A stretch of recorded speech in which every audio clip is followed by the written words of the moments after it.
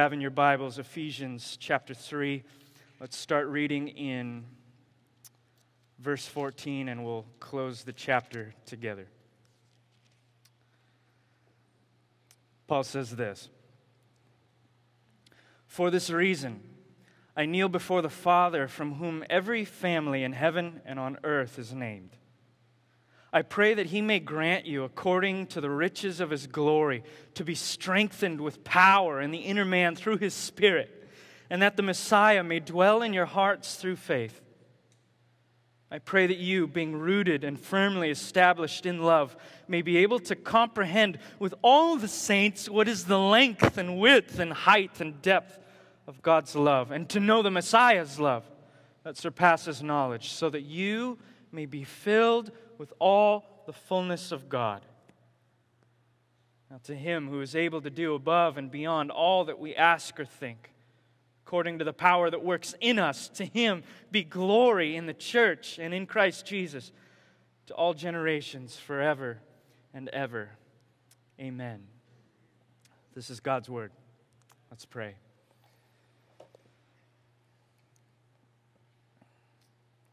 Lord, I pray that the words we're singing together as a church, we exalt Thee over and above every other false god. We exalt Thee and Thee alone, would ring true in this house. I pray that as the Word is open and as the gospel unleashes its power by the Spirit of the living God in this place, that idols would crumble to the ground. All of that stuff that perhaps we've brought into this building, the things that we look to for our hope and our security and our strength and our joy and our purpose, I pray that they would crumble. Just as Dagon, the Philistine god, whose arms and head crumbled to the ground in the presence of the one true living God, so I pray that our idols would crumble to the ground in the presence of the one true living God. I pray that you would make yourself known, and that through your word, Jesus, your glory would be put on display in such a way that we would find ourselves either fighting against it to ignore or jumping into it to enjoy. Only you're able to do that, Lord. We are sinners who are looking for a Savior. And I pray that Christ, you would make your saving grace known above all other things to such an extent that we would keep coming back for more. We love you, Lord. We love you because you first loved us. We look to your word now. We pray that you would teach us by the power of the Holy Spirit. In Jesus' name, amen. In the weeks prior to the summer that we've been going through these series with one another, when we were in Ephesians, and as we were going back into Ephesians, there was this common theme, a golden thread, if you would, that pierced its way not only through the book of Ephesians, but through the entire Bible. It was this. And we looked at it specifically in Ephesians chapter 3, verse 11, that all of this was according to God's eternal purpose accomplished in the Messiah. That God actually has a purpose. He's not randomly, abstractly doing things arbitrarily for no apparent reason. He's actually on a mission. And God's mission, as we studied through Ephesians, from Genesis to Revelation, is actually quite simple as much as it is profound. That God desires to share Himself with people. He desires both to dwell among His people, and He desires to share Himself with them. That is why He created you and I. He created you and I for the sole purpose of dwelling among His people and sharing Himself with them. And as we go into Paul's prayer right now, starting in verse 14, Paul is praying that the church would fully grasp what that actually means. He's praying that we would somehow be enabled by the power of God to understand the depth of that truth that's locked up in the book of Ephesians and in the Bibles that we carry with us. And he's actually he's taking this posture of prayer. It says in verse 14, "For this reason I kneel before the Father, from whom every family in heaven and on earth is named." The typical posture of prayer for a Jew in that day was to stand in the presence of God. On occasion, they would fall to their knees in prayer when they were overcome with an intense sense of emotion, when they just couldn't handle what they were praying for. They would on occasion fall to their knees under the weight of that which they were praying for. Paul falls to his knees and he begins to pray that the church would begin to grasp something. Specifically, that God would cause them to be able to grasp this something. And he is so desperately longing for the people that he's speaking to, for the church in Ephesus and for the church at Reality and abroad, for the church at large to grasp this, that he beseeches God in every single person, the Father, the Son, and the Holy Spirit. He asks all three of them for favors. He's just asking the whole Trinity to engage in the salvation of the church. He starts with the Father in verse 16. He says, "I pray that the Father, He may grant you," listen to this, "according to the riches of His glory." Literally, according to the riches that consist of His glory. We could say that God is rich in glory and that His glory is what makes Him rich. They're both the same. It is the priceless emanation coming off of God that is everything about Him that is wonderful. It is His attributes and His characteristics. It's what makes Him Him. It's what makes Him good. It is what exists in God that makes us want to worship Him. And everything that is done by God is done from the standpoint of His glory. Everything. He does it to put Himself on display. Everything that the church should do should be for His glory, to put God on display. God does this the best. He puts His glory on display. And one of the richest displays of His glory is seen in the scandalous salvation of sinners by grace. It is the way in which He brags the most about Himself, because nobody would ever do that. Nobody would ever save people who don't deserve to be saved, just out of sheer love. God does it. We see, turn back one page to chapter 1, we see this constant theme throughout just the first chapter of Ephesians in verse 6, or in verse 5 and 6. He predestined us to be adopted through Jesus Christ for Himself, according to His favor and will, verse 6, here it is, to the praise of His glorious grace that He favored us with in the Beloved. Verse 7, we have redemption in Him through His blood, the forgiveness of our trespasses according to the riches of His grace.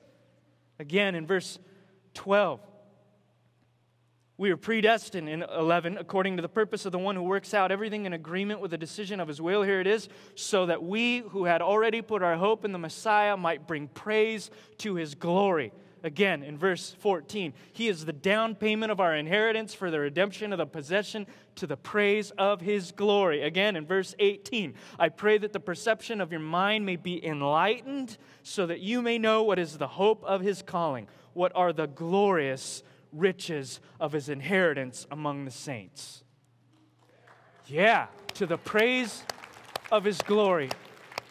Not only is the glory of God what tickles God, but it is what everything else exists around. It is that which, if we can tap into and focus and lift our eyes to see, we will discover true satisfaction and enjoyment. But what is Paul praying according to the riches of His glory? He's saying, I pray that you would do this for His glory. He moves on from the Father to the Holy Spirit. Look at what he says in verse 16. Chapter 3. I pray that He may grant you, according to the riches of His glory, to be strengthened with power in the inner man through His Spirit. So, I pray that for the Father's glory, you would be empowered by the Holy Spirit in the inner man. Two things. He's praying that you and I, as Christians, would be strengthened. Two, He's praying that strength would come into the inner man. Now, that strength isn't something, Paul isn't saying to the Christian, I pray that you would strengthen yourself. I pray that you would pick yourself up by the bootstraps and just try harder. He's specifically praying for an alien strength, that from God being enacted upon us when we could not do it for ourselves. And that strength is being focused, it's being siphoned, it's being pointed at.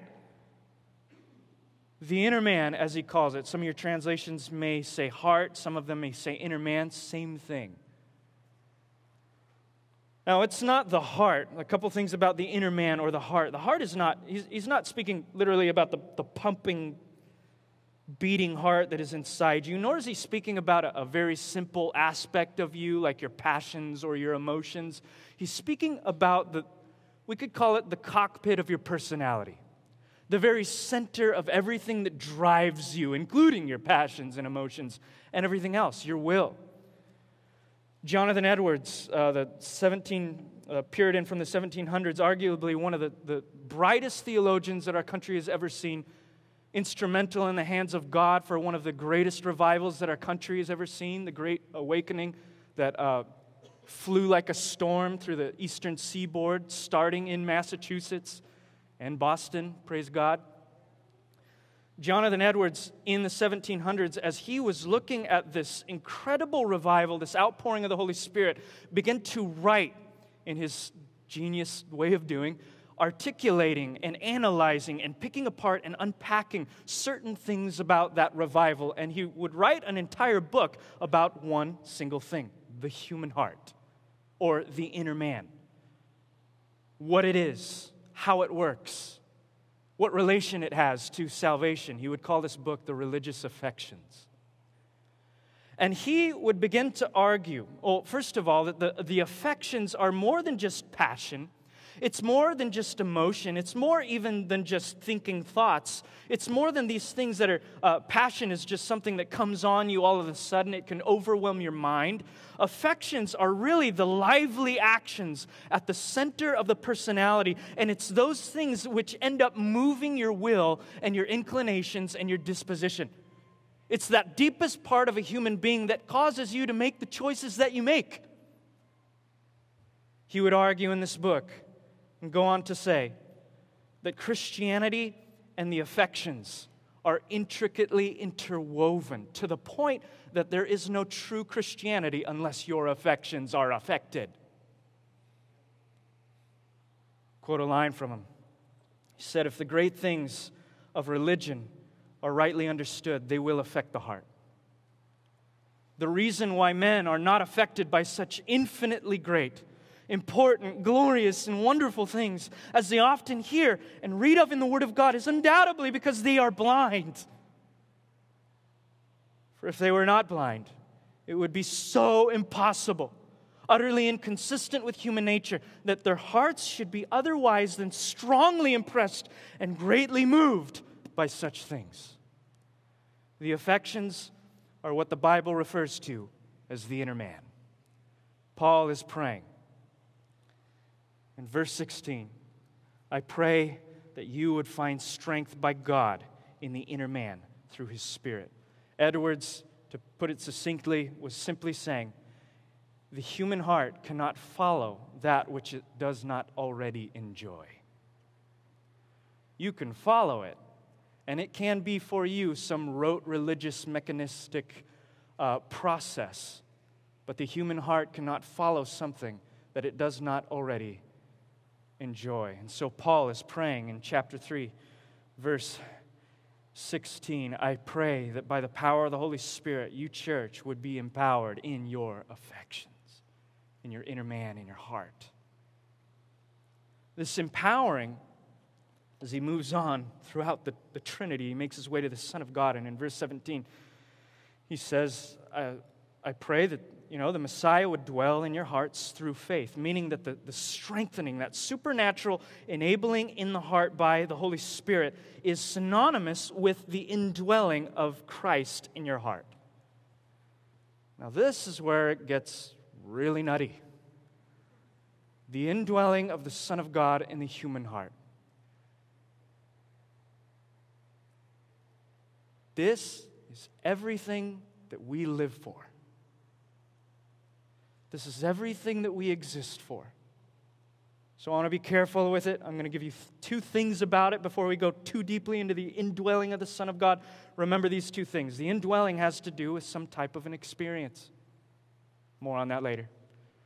2, it is an ongoing experience. It's never meant to stop. It's never meant to cease. There's no red light. I want you to notice that this letter to the Ephesians was written to a group of Christians. Paul says in chapter 1, verse 1, Paul, an apostle of Christ Jesus by God's will, to the faithful saints in Christ Jesus at Ephesus. Now, as you're reading chapter 3, listening to Paul pray, did any of you just, did that rub you the wrong way just for a second? Wait a minute. Indwelling by Christ, Christians already, thought Christians were already indwelt by Christ. By definition, a Christian is someone who's already indwelt by Christ. These are Christians. And that is true. As you scan the New Testament, you see in John 14:23, for example, Romans 8, verse 11, Colossians 1:27, Christ in you, the hope of glory. The definition of a converted person is someone who has Christ home in their hearts. And even children seem to know this by the songs that they sing, asking Christ to be in their hearts. Singing songs about Christ being in their hearts. There's something elementary about being born again that consists of Christ already being in the heart in a spiritual, supernatural way. And yet Paul is praying for an indwelling in the Christian by Christ. Why? Perhaps we'll be able to see why when we look more about what he's speaking about with the indwelling. So he says in the next verse that this indwelling of Christ in the heart will result in verse 18, that we might be able to comprehend with all the saints what is the length and width, height and depth of God's love. The indwelling of Christ will result in a deeper comprehension of God's love for you and I. There's your experience. Some of your Bibles may say comprehending. Some of them may say grasping. I love that word, to grasp the love of the Father. I don't want to just throw out foreign words for no reason unless it helps, and I think that this one will help for a deeper understanding of what Paul is saying. Paul, in his own language, would have used this word katalambano. Katalambano. When it's translated into English, it comes out just like you hear it, to realize or to understand or to comprehend or to grasp. But before Paul ever existed, this term was used specifically about ambushing a city. When you were surrounding a city and you were coming around the walls and you wanted to surround the walls and lay siege, you were katalambanoing the city. You were ambushing them. So in the active sense, it means to ambush. It means to seize. It means to take hold of. It means to grab a hold of. And in Paul's sense, he means it in a very active way, to comprehend it, to realize, to take a hold of. So when Paul says that my deepest prayer, and this is the fulcrum of his entire prayer, is that you and I would comprehend the love of God. When he says, I want you to comprehend it, when I want you to know it more than you know it now, he's speaking more than just an intellectual assent, right? He's speaking more than just an agreement that, yes, this is true stuff. He's speaking more than just about head knowledge. He's speaking more than just simple knowledge. He's speaking about a knowledge that is on fire. He's speaking about a knowledge that burns in the affections. See, you can know something to be true without ever being affected by that which you know. How many of you in here know the square root of 9? Hopefully a few of you. Congratulations. How many of you that know the square root of 9 feel urged by that information to change the world? Maybe a couple of you if you're mathematicians. Weird. But for most of us, we just rack that up on the shelf next to other stuff that we know. 2 + 2 = 4, and 4 divided by 2 is 2, I think. And there's some other stuff, and I know the alphabet, and I know some things about the Bible, and I know how to get to work on Monday, and I know so many of these things. But those are simple pieces of knowledge that don't move you. You can know something without being affected by it. Case in point, that story about the Apostle Peter in Acts chapter 10. Remember when he gets the vision of this white blanket being opened and these animals pouring out with the hooved feet, and it's all the animals that Jews were not supposed to eat or touch. And he looks at them, and he hears this voice in the vision, and it says, pick up and eat. And he says, ugh, it's so not kosher. And the voice says to him, no, do not call unclean what I have made clean. Dream's over. Vision is over. Gets a call from a messenger. Messenger says, I want you to come to my master's house, Cornelius. He's over here, Gentile. Come to my house. He's sent for you. Peter goes to the house, and in that house, listens to Cornelius say, I had a vision as well. I had this dream. That you were supposed to come here and give me a message. Peter's like, all right, I'm going to give you a message. Delivers the gospel. Cornelius and his household get saved, baptized. The Spirit of God falls on Gentiles for the first time in history, and Peter's baffled. Peter's not the only one baffled. The apostles are baffled. They're like, well, that's not really supposed to happen to non-Jews, but it happened to them, right? Peter's like, yeah, the Holy Spirit fell on them. They're speaking in tongues and getting crazy, and can't just manufacture that, dude. So I think it's a real deal. But halfway through the conversation with Cornelius, in Acts chapter 10, verse 34, it says that Peter began to speak and said, now I really understand that God doesn't show favoritism. Now, Peter already knew that. He's the apostle, man. He's like one of the pillars of the faith. He writes pieces of the Bible. He walked with Jesus for 3 years. Jesus, who was teaching him euphorically and emphatically all of the stuff about the grace of God, about sitting at the other end of the table and not lording yourself over other people, and how God doesn't show favoritism because he is a gracious God. Peter knew this stuff. What is he saying right now? He's saying, I had the knowledge in my head, but now it is burning within me and I get it. Peter knew something to be true, but wasn't affected by it until God divinely revealed it to him. God wasn't revealing to Peter something that was new, that wasn't written in the books. He was revealing something that was already there, that Peter had just been confronted with. And he says, now I really understand. You know what the word he uses there is? Katalambano. I have been ambushed. Now I really understand that God doesn't show favoritism. Paul then, in Ephesians chapter 3, is praying with the same word. I pray that you would be katalambanoed. I pray that you would be ambushed. I pray that you would be divine, that it would be divinely revealed to you, this continual experience of the depths of God's love for you. I am praying that the love of God, which doubtless many Christians know and can write down and can sing about, we sing about it every Sunday. He's praying, I pray that you would get more than just the information in your head. I pray that it would become for you knowledge on fire.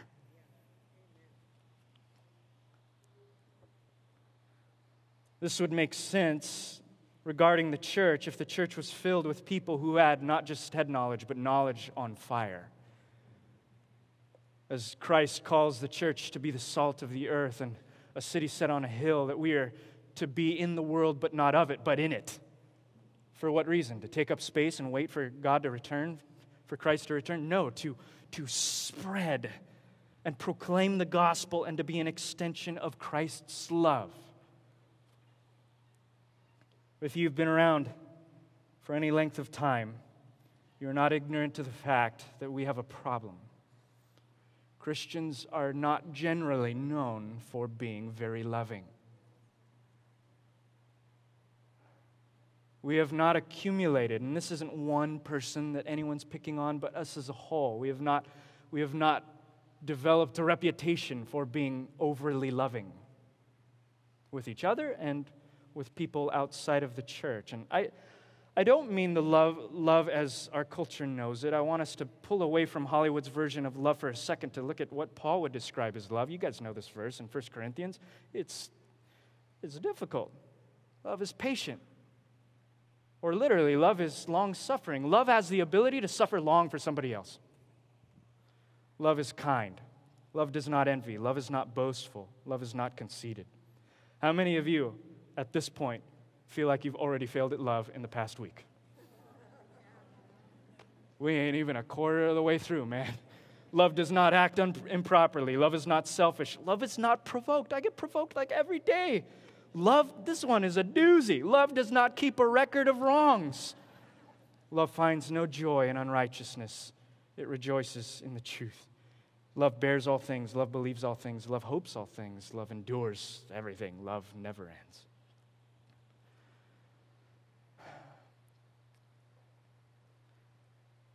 David Kinnaman, the president of the Barna Group in Ventura, and his friend Gabe Lyons wrote this book a couple of years ago that you are probably familiar with called Unchristian, What a Generation Thinks of Christianity, in which he compiled this data, this research, not what we feel, not how we think we're doing, but research based on thousands of people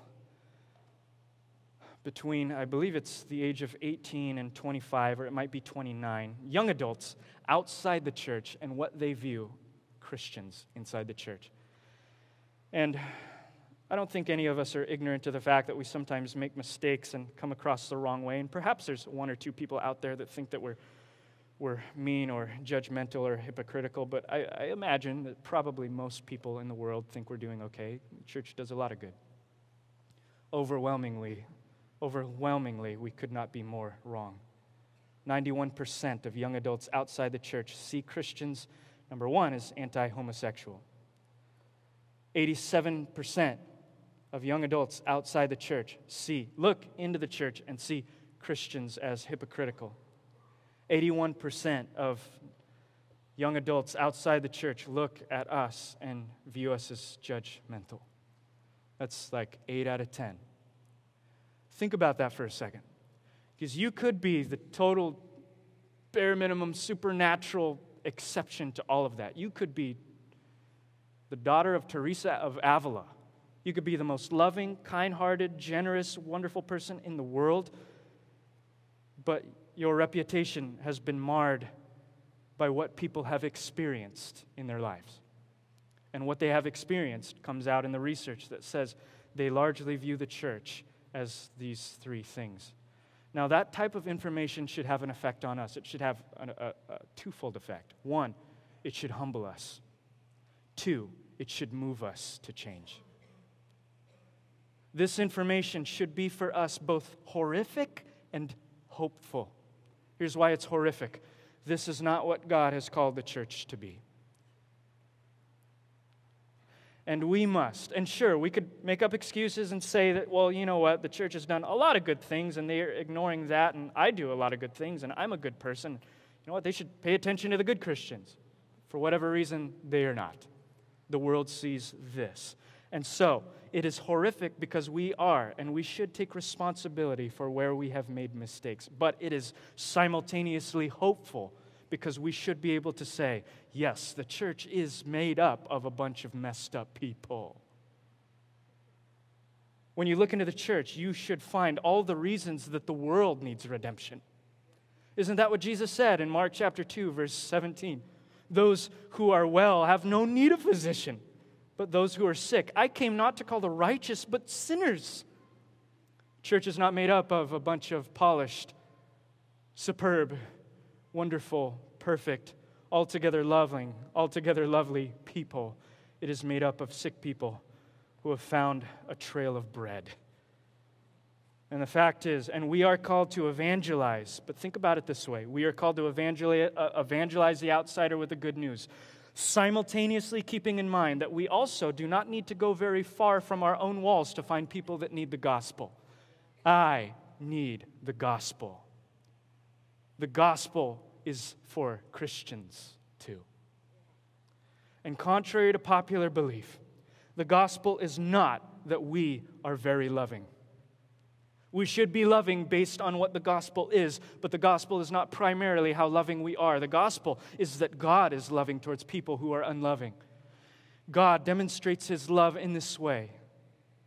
While we were yet sinners, Christ died for us. The gospel is that God loves us. And His love is seen and put on its loudest display in Ephesians chapter 2, verse 13, where it says, "Now in Christ Jesus, you who were far away have been brought near by the blood of the Messiah. His love is seen most vividly and most tenaciously and most aggressively and most wonderfully in the cross of Jesus Christ." So let me ask you this question. How in the world can Christians believe in a loving God that calls us to love others and still not love? Paul would say it's because we have not comprehended. We know it and we read it and we can jot it down on paper, but it has not caused a fire in us. And Paul,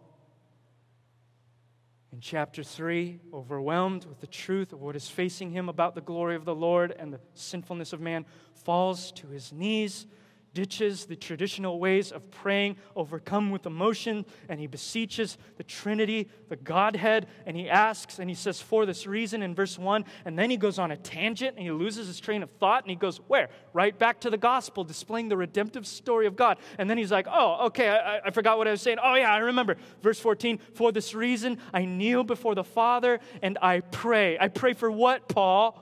I pray that you would be empowered, Christian, that you would be indwelled, that you would be able to have supernatural comprehension of that which is incomprehensible. Why, Paul? Why do you want us to have that? Because Paul understands what we should understand, that you can repeat and know a basic truth about God, and yet if you do not live by it, it's because you have heard without being grasped. You can repeat a basic truth, yet not live by it because you are hearing without believing. Jonathan Edwards would continue on in his book saying that nothing is more manifest in fact than that the things of religion take hold of men's souls no further than they affect them. And there are multitudes who often hear the word of God of things infinitely great and important and which most nearly concern them, yet all seems to be wholly ineffectual upon them and to make no alterations in their disposition and behavior. The reason is they are not affected with what they hear. Paul prays desperately, I pray that you would be affected. I pray that by the power of the Spirit, by the riches of the glory of God, by the indwelling of the Son of God, that you would just be taken over, that you would be overflowing with the fullness of the filling of the fullness of God in all of His form. Paul ultimately wants maturity. And when he speaks about maturity, he mentions it in verse 17, that we would be rooted and grounded in love. Meaning that, and he's speaking in this tense that requires that we are continually rooted and grounded. He's speaking about maturity.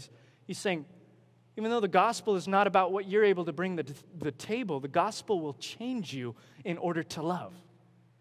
And he's saying that the way that you mature in love is to first drink deeply of His love for you. The way that you mature in Christianity is to drink deeply of the gospel. To be grasped by, not to simply know, not to simply memorize, not to simply recite, not to simply sing, but to be overwhelmed in the deepest part of who you are. I want to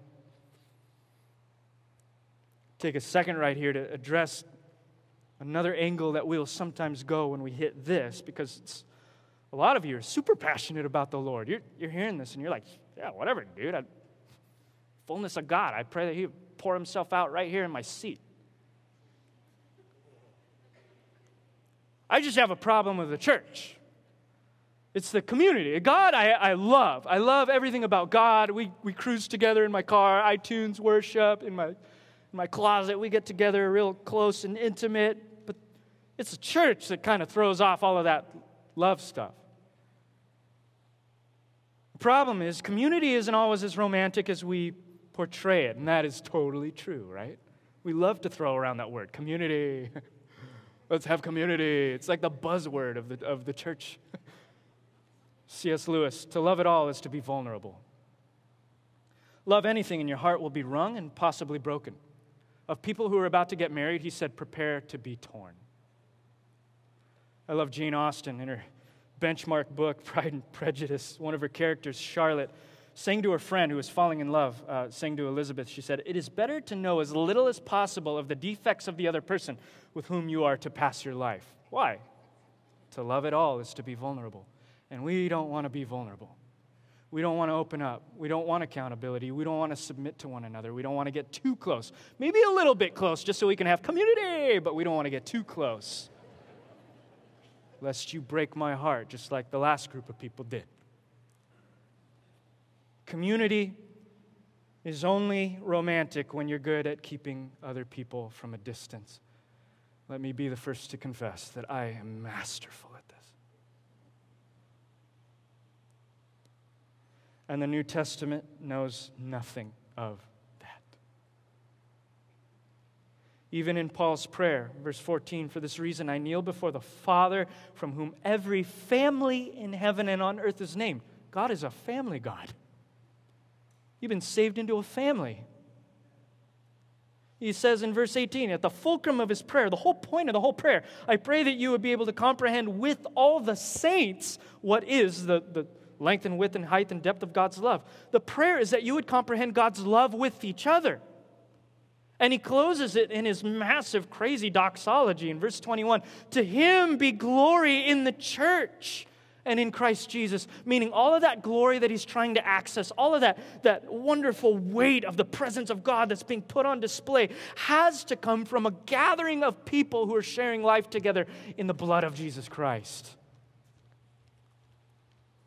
And this makes sense when you think about where community comes from. Humanity never invented it. It occurred and existed before we ever walked the face of the earth. And contrary to what we might think, God didn't create humanity because he was bored or lonely. He actually existed, as we see in Genesis, in perfect harmony and relationship with himself, the Father, the Son, and the Holy Spirit. So why did he make you and me? Well, he has so much of himself. He apparently wanted to share it. That's something to live for. In God, we see what love looks like, not just in the Trinity, but in community. In fact, that's a litmus test for real Christianity. Jesus said in John 13:35, you will know they are my disciples for their love for one another. So if you are that type that is afraid of being hurt and vulnerable, you're in good company. But if you're the type that is afraid of being hurt and vulnerable to the effect that you will never be vulnerable with people, you will never open up, you will never be accountable, you will never open up your life and share your life with other believers. You'll never be a part of a local gathering of believers, of a local church, of a group of people that call out on his name. If your fear of pain and vulnerability cause you to withdraw from the people of God, I've got good news for you and I've got bad news. The good news is that what you're trying to accomplish will happen. You'll save yourself from a lot of drama. Because let me tell you about church. There's a lot of drama. Anywhere you stick a bunch of sinners together, there's going to be a drama. We're going to hurt each other. We're going to bum each other out. I'm going to fail you. You're going to fail me. I'm not going to live up to your expectations, and vice versa. You're going to cut each other off in the parking lot. You're going to do things and make hand motions on the highway that you wish you didn't. You're going to say things that you wish you didn't. You're going to do things that you wish you didn't. Because we're broken people that are in need of a Savior. And so if you withdraw from the people of God, you'll save yourself all that drama. But you also miss out on a comprehensive experience of Christ's love as it was meant to be. Because, and we can be honest, the church is messy. Community is messy. It is not always as romantic as we would like it to be. It is messy. But the redemption of a broken community is altogether beautiful. And that's what Ephesians 4 is all about. It's the practical outworking of our position in Christ with one another. We're going to see not just what Paul says, but what it looks like. And it involves sticking together. When I was first married to my wife, Brianna, we moved into this studio apartment, if you can call it that. It was more like a tiny, I don't know what it was. But we couldn't stand up in it, that's for sure. The little pieces of furniture that we did have took up all the square footage. It was a very small space. Our bed was so big that you couldn't stand up in the bedroom. The only purpose of the room was to sleep. And even if you wanted to get to the bathroom through the bedroom, you had to kind of shimmy along the wall between the bed and the wall. The living room had 3 pieces of furniture, which apparently was so big that there was nothing you could do in the living room except sit on the couch. And so our first year and a half of marriage was sitting on the couch. And everybody can attest to this, that when you get married, there is that honeymoon phase, right, where everything is perfect and everything is jolly and nothing is wrong with anything. And then as you begin to know each other as you truly are, you might begin to peel away certain layers and bump shoulders, putting it very romantically right now. And that happened with us, and it might have been as simple and small and paltry as, NBA finals are on, I want to watch that. No, HDTV is on at the same time, I want to watch that. Or you said this, or I said that, or you did this, and I don't appreciate that. Or, the things that we do when we get together in community started to happen. And my immediate inclination whenever that happens with anybody is to bail. I just don't want to deal with you. All the stuff that I had pent up over the many years of me bailing was coming to an explosion in my first 2 years of marriage, as I just wanted to leave the scene, or at least go into another room, but there was no other room. And the farthest that either of us could get from one another, since we were both sitting on the couch, most likely is maybe a couple inches from one another. But ultimately, we were there with each other, and we learned really quick there's no leaving. And we were, in a sense, forced into a covenant relationship. We were forced to forgive and to see past those things and to reconcile and to serve one another and to sacrifice our desires on each other's behalf. And we were forced into it. We didn't just do that directly. It was by the grace of God. We learned early on there's no leaving. This is a covenant relationship. You know what the church is? It's a covenant community. There's no leaving your brothers and sisters. And that's really hard, right? Because you're going to get bummed. And you have to base your commitment to the people of God on something other than the people of God.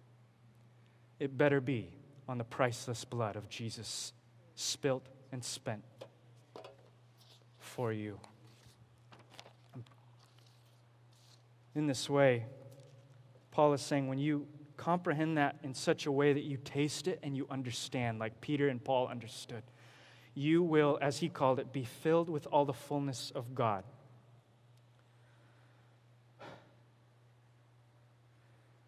That term, when Paul uses it, speaks of a way of life. It literally means being brought to maturity. In other words, if you are really being indwelt, if you are experiencing the indwelling of Christ in your life, it will result in maturity, which takes tangible effect in your relationships with one another. Can you look back on the past year and say, well, yeah, I used to be totally irritated and I'd totally clam up and run away from people and I'd say the wrong thing and I'd lash out and I'm still not perfect, but I am totally not the same person I was. If you can do that, Paul is saying you are maturing. You are being filled with the fullness of God. And that proves that everything before that was more than an experience.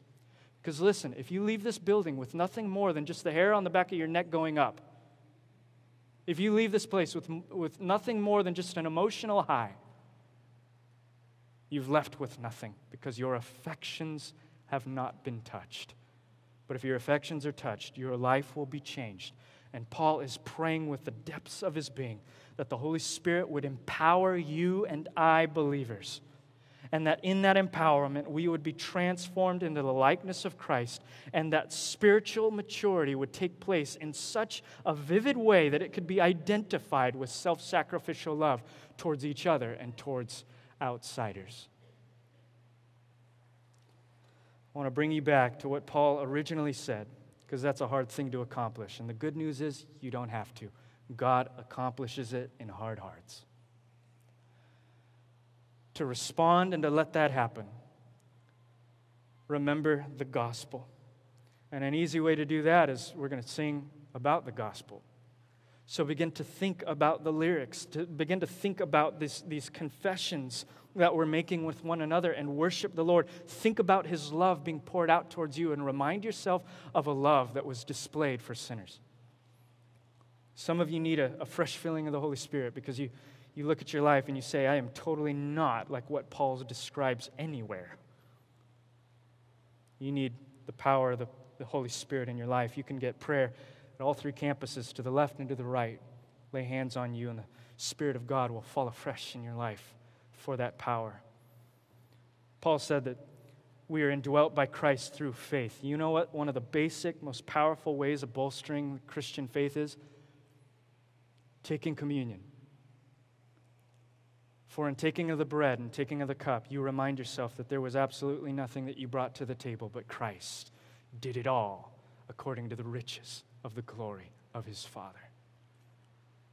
Let's do this together as a church. Let's marinate and dwell in the eternal, incomprehensible, wonderful, transformative, tenacious love of Jesus Christ. Heavenly Father, pray right now that as we sing together,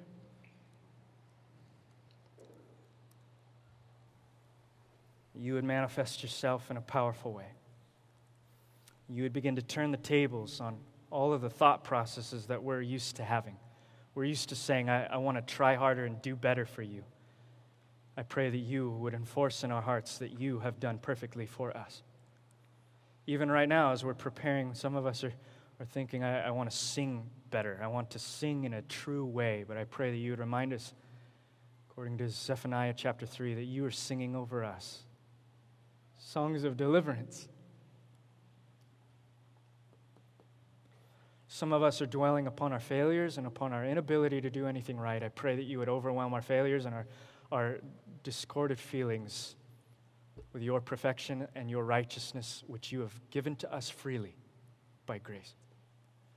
And I pray that in this house, you would renew our hearts again, Lord.